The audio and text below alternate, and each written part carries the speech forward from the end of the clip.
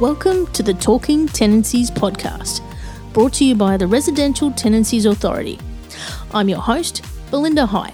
Join me as we explore everything you need to know about renting in Queensland with experts from the RTA and industry. We're here to help make renting work for everyone.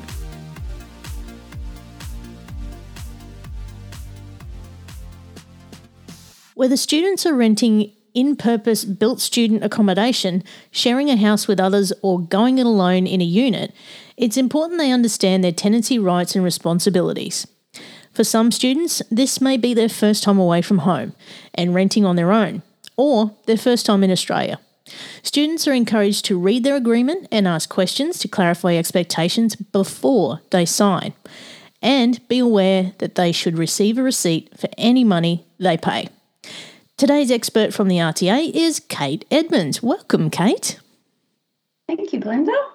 Good to be here. Now, can you tell us about your role at the RTA and what you're responsible for? Yes, certainly. I am a quality and training officer here at the RTA. I'm responsible for ensuring our operational people get the best possible support. That's in order to help them deliver accurate and consistent customer service. And I do this by coaching, training, and knowledge management. And what an amazing job you do. Now, today we're talking about students renting in Queensland, and starting a tenancy it's really important that you get it right when you're a first-time renter. So before you start looking for rentals, what are some of the things you need to consider? That's right, Belinda. It's really important to make sure when students are starting the tenancy off strong, there are a few things they should consider when studying their research. Firstly, you want to pick a rental property that meets your needs. Consider things like public transport options, distance to the nearest shops, parking options if you have a car, distance to your place of work and study. You may also want to think about types of rentals you'd be willing to consider. There are all kinds of options, such as renting a room in an existing share house, starting a share house with friends, living in a private rental of your own, renting a room in purpose-built student accommodation. You might not be able to find something like you like in the format you want, so it's nice to know your options and cast a wider net before making a decision. Lastly, consider what is your budget. You may prefer to share accommodation with someone else so it can be a bit cheaper for both of you. As a prospective tenant, you don't need to sign the agreement straight away. Take some time to read it carefully and make sure you understand everything that's in the agreement. Ask the manager or provider questions about anything you don't understand. Make sure you make your decision about the rental property within 5 days. The tenancy agreement will include the weekly rent for the rental property. Know what the rent includes. For example, does it include water, electricity, garden maintenance? And there could be several other things, but make sure you know what it includes. Make sure you also check whether your tenancy finishes on a date that is suitable for you. Leases usually go for about 6 or 12 months. If this timeframe doesn't suit your schedule, you can try to negotiate a different length for the tenancy agreement with your manager or provider. If there is no specified end date, it means you will be renting the property for an indefinite amount of time until either party decides to not continue. There are different types of tenancy agreements depending on the type of rental property. I won't go into detail here, but to find out more, you can listen to our previous podcast episode about tenancy agreements or visit the RTA website. Most tenancy agreements will include special terms to clarify expectations around keeping pets, pools, lawns, garden maintenance, and water charging. If you don't understand or don't agree with some of these special terms, you can ask questions and try to negotiate a change. If you are entering into a tenancy with other people, make sure you are clear on who is listed as a tenant on the tenancy agreement with you, because you will be sharing the rights and responsibilities of the tenancy with them. This also means if they damage something or don't pay the rent and then you leave, you could be responsible. Oh, so important to be across that one. Now, definitely. Yeah. I mean, for those who don't know, what is a rental bond and who does it go to? Yeah, a rental bond is like a security deposit and it's paid at the start of the tenancy. It is not compulsory, though, for the manager or provider to request a bond, but it is fairly common practice. If the manager or provider takes a bond, they must provide a receipt to the person who paid the money and lodge it with the RTA for safekeeping within 10 days. A tenant can lodge their bond directly with the RTA using the bond lodgement web service or the bond lodgement paper form. They can also pay it to the manager or provider who will lodge the bond on their behalf. Once your bond is lodged with the RTA, you will get an official notification from the RTA about your bond with a bond number.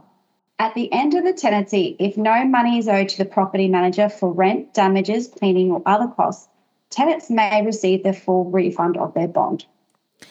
Now, what is an entry condition report and when do you complete it? Yes, this is a very important one to remember. So an entry condition report is a report that helps you and the property manager or owner record what the condition of the rental property is when you moved in. The manager or provider should give you an entry condition report when you move into the property.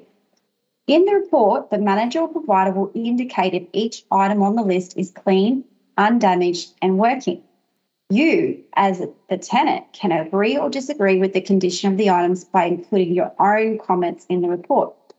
I recommend that you take photos while completing the entry condition report so you have some evidence to support your comments, especially if something is damaged or needs repairing.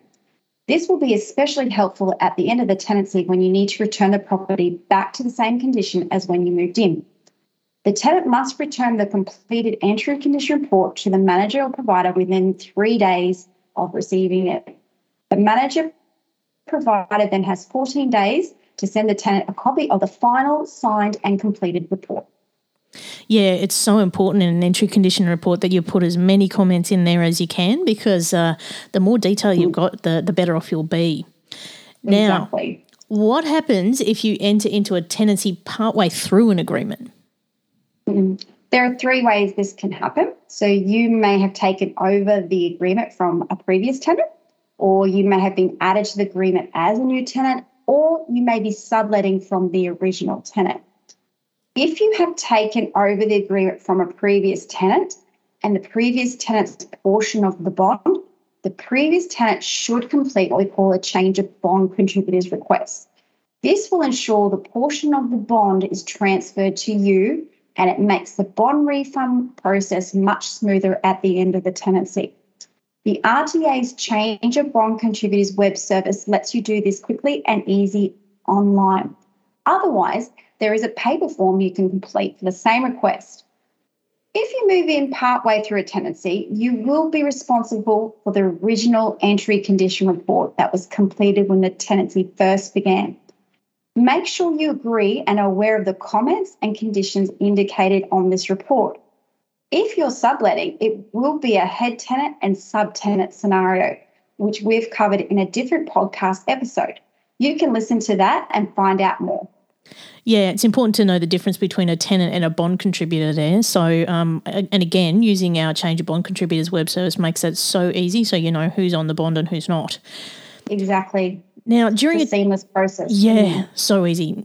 During a tenancy, there's also some important processes we need to be aware of as a first-time renter. What do we need to know about inspections and maintaining the property? Yeah. First of all, one of your main responsibilities is to make sure your rent is paid on time. Secondly, in terms of maintaining the property, you should keep the place clean and tidy and free from damage. Sometimes further responsibilities and expectations are outlined in the special terms of the agreement, and that is why reading through the whole agreement is so important. Throughout your tenancy, there may be regular inspections by the manager or provider to check that the accommodation has been kept tidy and in a good condition, and to also check if there's no issues that need to be fixed. If the manager or provider needs to inspect the property, they need to follow the rules for entering a rental property and give you the appropriate notice about their entry. If you've identified repairs that are needed in the property, it's best to contact the manager or provider first. If you have a verbal conversation, document it in writing, such as sending an email to confirm what was said. Yeah, so important you know your rights there too, because you don't just want a managing party storming on in and, entering the place without any notice. And also documenting what was said to is so important as well. Yeah. So what if something goes wrong and there's a disagreement between the tenant and the property manager? Most tenancies tend to go smoothly, but if an issue does come up, speak to the other person in the first instance and try to work together to find a solution. Most of the time there is a disagreement because of misunderstandings or miscommunications or people just having assumptions. We've got a lot of tips on good open communication steps you can take to resolve a dispute on our website. Whatever the outcome, remember to put any agreements you have reached in writing. This makes sure that everyone is on the same page and the next steps are clear. If you can't come to an agreement with the other person, you can request free dispute resolution at the RTA. Our conciliators can help parties find a mutually agreeable solution while preserving the relationship. Yes, our dispute resolution service is so helpful for so many people, and it stops things getting out of hand sometimes. So make sure you reach out and get some help. It's free. So we have that service there. Of course, all good things must come to an end, Kate. What do we look out for when it's time to end a tenancy? When the tenancy is coming to an end, the manager or provider may offer to renew or extend your current lease. If they don't, or if you haven't negotiated an extension or you decide not to stay, then a notice to end the tenancy must be given in writing. Getting their bond back is usually the next step to tick off the list for a lot of people. To maximise the chance of getting all of your bond back when you move out, make sure the property is returned to the same condition as you first received it when you moved in at the beginning of your tenancy. To make sure the conditions are the same as it was, you'll need to complete what we call an exit condition report. Now, this is why the entry condition report is so important. At the end of the tenancy, you compare the condition of the property to the condition that was recorded on the entry condition report. If the condition of the report at the start and at the end matches and are the same, then you are more likely to be able to get all of your bond back. Of course, we again recommend that you take photos when completing the exit report to support your comments and your notes. Once you've left the property, return the keys to your manager provider and the tenancy is ended, either you or the manager provider can request the bond refund. Remember that bonds are refunded into Australian bank accounts only. International money transfers and cheques will not be issued. So if you're an international student, don't close your Australian bank account before you get your bond back. That's some really useful tips to know if you're an international student. And, I guess we just really need to reinforce the fact that just keep as much detail as you possibly can. It really covers you should there be a disagreement anywhere along the way. Well, thank you, Kate, for helping us to get a greater understanding of all we need to know as a student renting in Queensland. Thank you, Belinda. Thank you for listening to the Talking Tenancies podcast. For more information about the Residential Tenancies Authority, visit rta.qld.gov.au.